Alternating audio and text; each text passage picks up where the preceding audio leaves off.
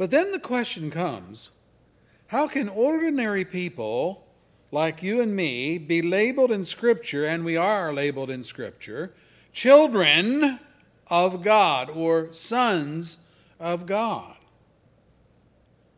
How may we be given the legitimate right to call God Abba, Daddy, or our Father?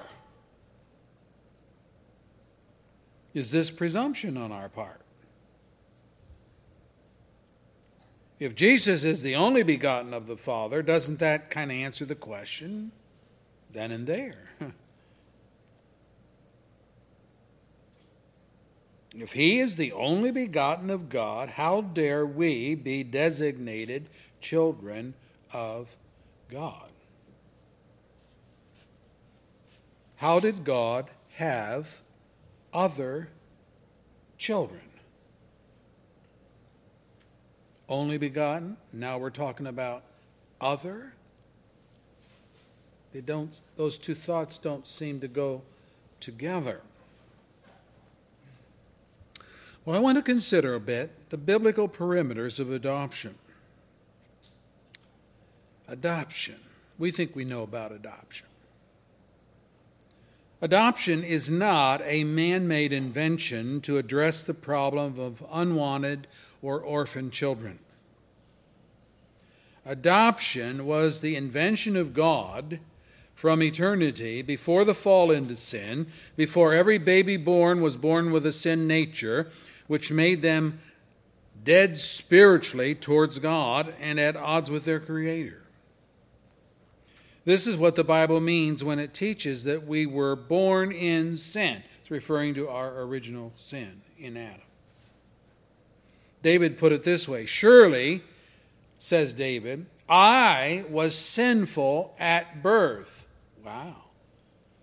He goes on, sinful from the time my mother conceived me. Wow, that's way back in the womb, aren't we talking about there? That's Psalm 51, verse 5. Paul confessed to the Ephesian brethren, all of us also lived among them, the pagans, at one time, gratifying the cravings of our sinful desires and its thoughts. Like the rest, we were by nature objects of wrath, Ephesians 2, verse 3. And then in Romans 5, verse 12, he says, therefore, just as sin entered the world through one man, that would be Adam, and death through sin, and in this way, death came to all men because all sinned. So what he's saying is that Adam's nature passed on to his children, and then to their children, and then to their children, ad infinitum, right on down to our present day. We talk about children being innocent of sin, not because they are, but because they have not learned all the expressions of sin that come with living a long time in a sinful world. But they learn fast, don't they? I don't think as parents we sit down and say, not today, we're going to have a lesson on sin. We are going to teach you how to sin. No parent does that. It comes naturally. It comes by nature. So adoption then has to do with God being fatherly towards sinners by nature who would just as soon spit in his eye. Rebels all. More in love with sin than they are with the holiness of God. Paul writes it this way, as for you, you were dead in your transgressions and sins in which you used to live, when you followed the ways of this world and of the ruler of the kingdom of the air. He's talking about Satan, the spirit who's now at work in those who are disobedient. Ephesians 2, verse 1 and 2. Where was our allegiance? It was with Satan, the arch enemy of God. Our enemy used the ways of the world. James says, don't you know that friendship with the world is hatred towards God. Anyone who chooses to be a friend of the world becomes an enemy of God. James 4, verse 4. So this is the kind of people that God has to work with if we're going to talk about adoption. But the Bible does talk about adoption because it's not something that was invented by men. Secondly, we normally think of adoption dealing with unwanted children. I mean, what we just read, enemies of God, wrathful by nature. Who would want children like that? David and Felicia Lee, our missionaries to Romania, make reference in their newsletters to an orphanage in Romania which is part of their outreach. It houses adolescent teenagers, all of whom have HIV. And he writes, quote, all of these kids were born with the disease. They were born with the disease. Originally, 30 children lived in the home. Today, there's only 18 left. Death took the others. What's he saying? He's saying death took them, not adoptive parents. Why not adoptive parents? Because no parents want them. That's why not. And before we become self-righteous, when American couples apply for adoption, do they walk into the agency and say, show me the profiles of adolescent teenagers? Is that what they do? No. They want a baby. Okay. Do they say, show me the babies who have cleft palates and club feet?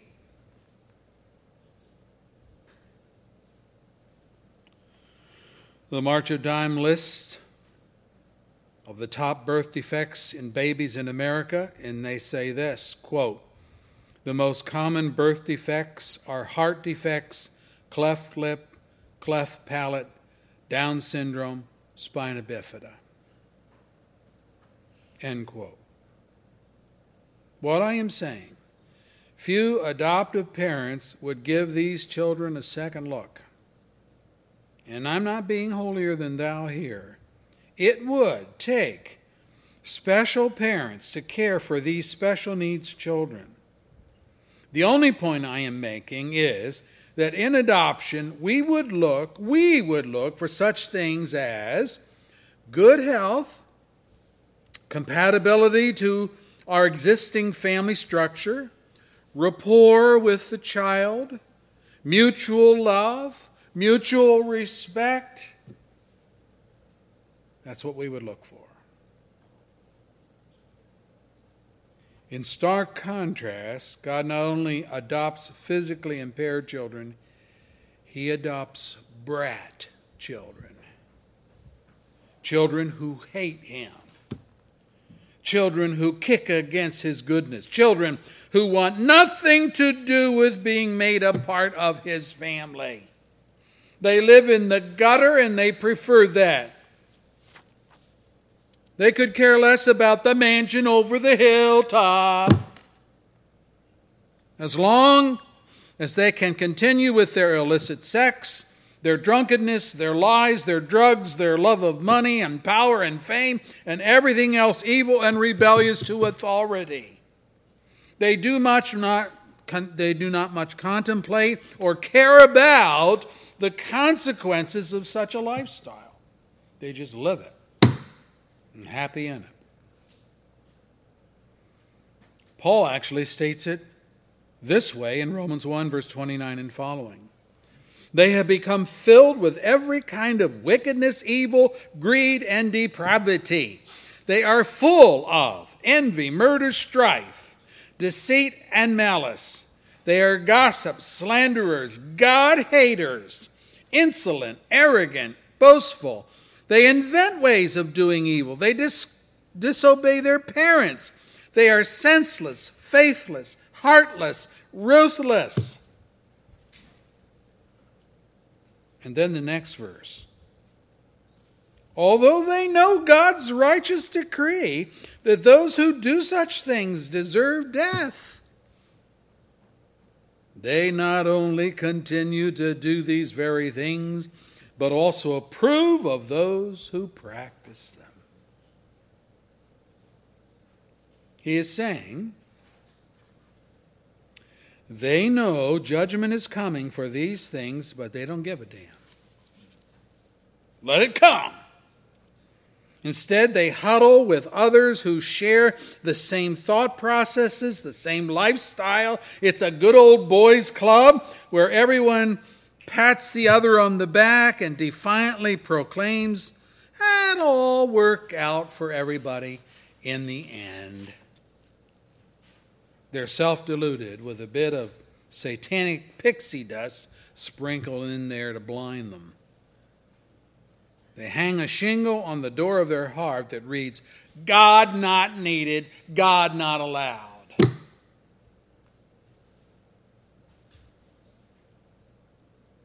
The startling reality, even for believers, is that Paul says, all of us, this is very humbling, all of us also lived among them at one time, gratifying the cravings of our sinful nature, following its desires and thoughts. Like the rest, we were by nature objects of wrath. Ephesians 2, verse 3. That's a very humbling verse, isn't it? Oh, maybe you could exempt yourself from some of the sins listed in the Bible, but not all of them. Whatever your sin, whatever your appetite, however you expressed your disobedience to God and preference for your heart's craving, sin is sin, and the wages of sin is eternal death, and that's where we were. There was nothing in you, there was nothing in me to commend us to God. Hey, look at me.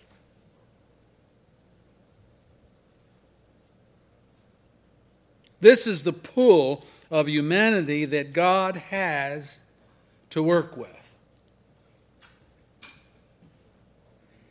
when he's calling out his people to himself. And what a pull it is. It's a cesspool. It's a cesspool. So, there's something miraculous about God's decree to adopt. His decree to adopt. Firstly, it was enacted in eternity past. Let me read it for you. For he chose us in him before the creation of the world to be holy and blameless in his sight. In love, he predestined us to be adopted. Let that sink in. He predestined us to be adopted as his sons through Jesus Christ in accordance with his pleasure and will, to the praise of his glorious grace, of course it's grace, which he freely has given us in the one that he loves. Ephesians 1, verse 4 and following. No, before the creation of the world, that's when God set in motion his intent to have a family that would be holy and blameless in his sight. God knew that sin would spoil the paradise he would create for Adam and Eve. He knew they would sin and that act of disobedience would doom the race. He knew that babies would be born possessing the same sinful nature of their parents. He knew that things would become so bad and so wicked that it would take a universal flood to reset humanity with Noah.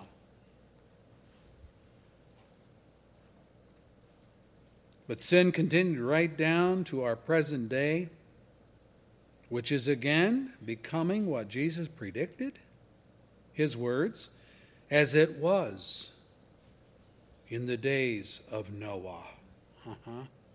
So it will be at the coming of the Son of God. Wow. Matthew 24, verse 37. It isn't the Maya calendar or any of the predictive prognosticators concerning the end of the world, but it's God's word that brings about these things. And Jesus says in Matthew 24, verse 36, no one knows the day or the hour, not even the angels in heaven, nor the Son, but only the Father. So much for all the doomsday prognosticators that like to tell us when the end is coming. There's only one person that knows when the end is coming, and that's God the Father.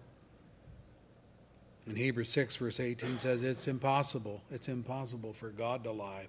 The prognosticators lie all the time and prove themselves wrong.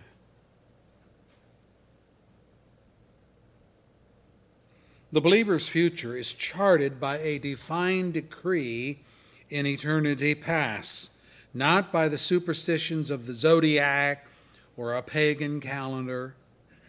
None of that. God predestined us to be adopted as his sons through Jesus Christ in accordance with his pleasure and will.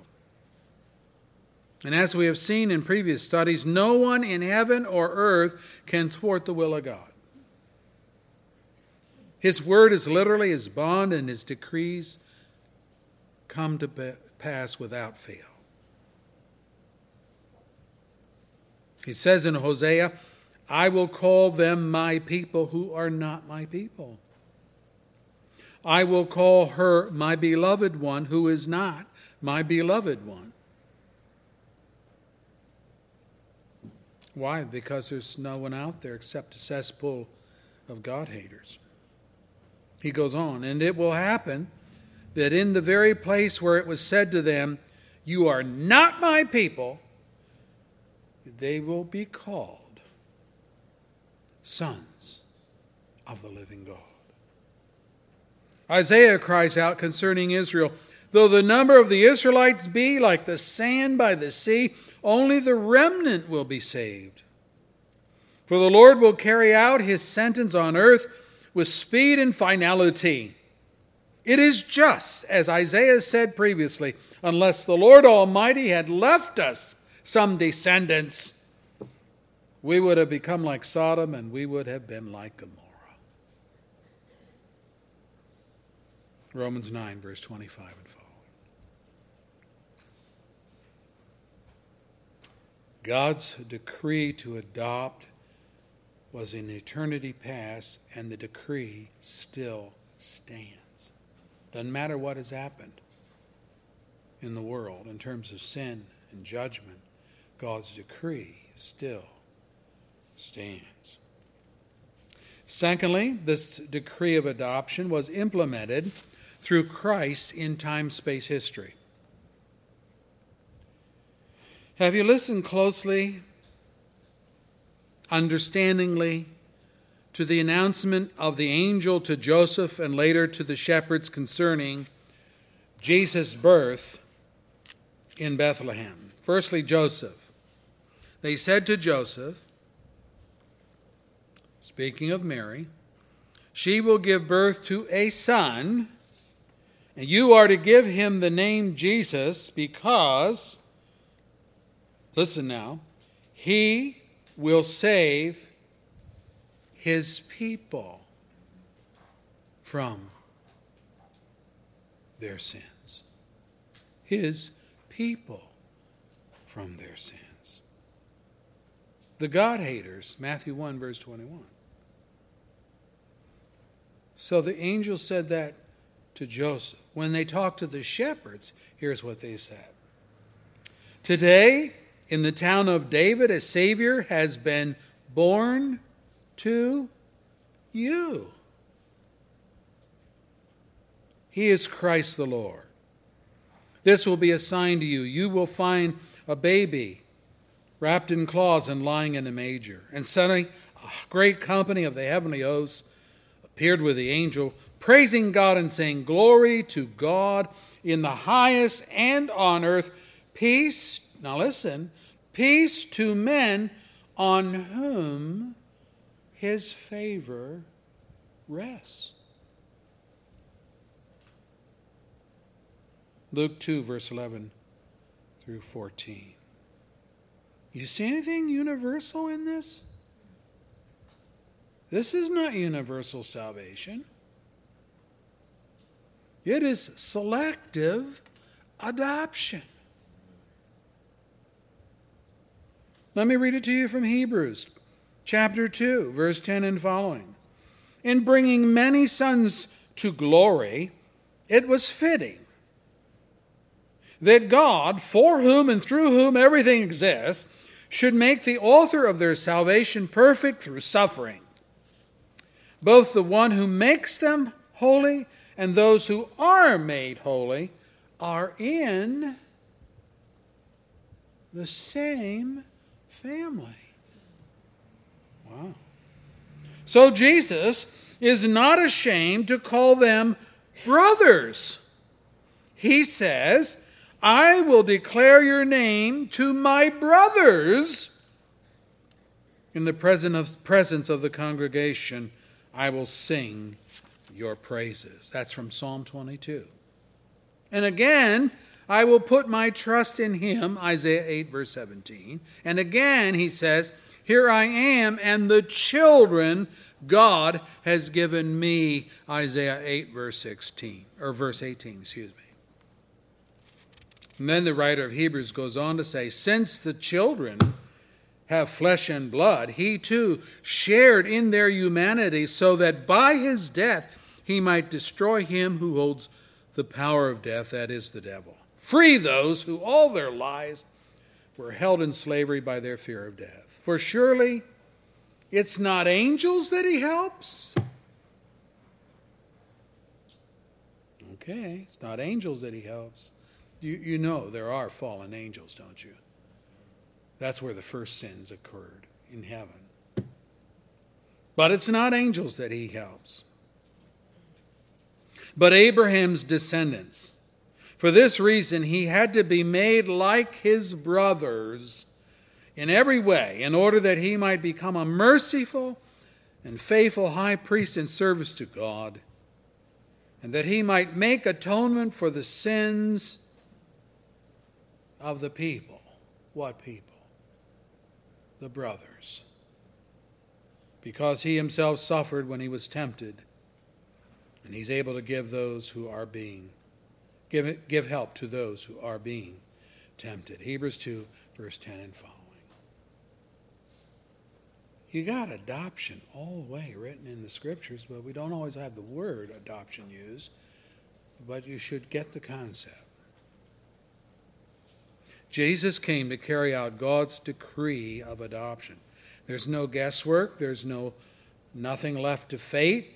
There's nothing left to free will choices. There's no ambiguity. In fact, the names of all God's adopted children were registered before time.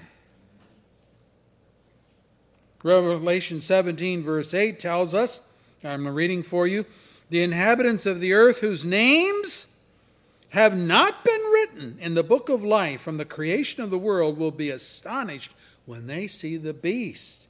But those registered in heaven's log book will not worship false gods." Revelation 21, verse 27 defines the occupants of heaven, and here's what it says. "Nothing impure will ever enter it, nor will anyone who does what is shameful or deceitful, but only those whose names are written in the Lamb's book of life." Revelation 21, verse 27. Well, if we are all sinners by birth and by practice, if we are all God-haters and rebellious towards God's authority, How do we get to enter heaven? Paul has this horrific list. He writes, "Do you not know the wicked will not inherit the kingdom of God? Don't be deceived, neither the sexually immoral, nor idolaters, nor adulterers, nor male prostitutes, nor homosexual offenders, nor thieves, nor the greedy, nor swindlers. None of them will enter the kingdom of God." And that is what some of you were.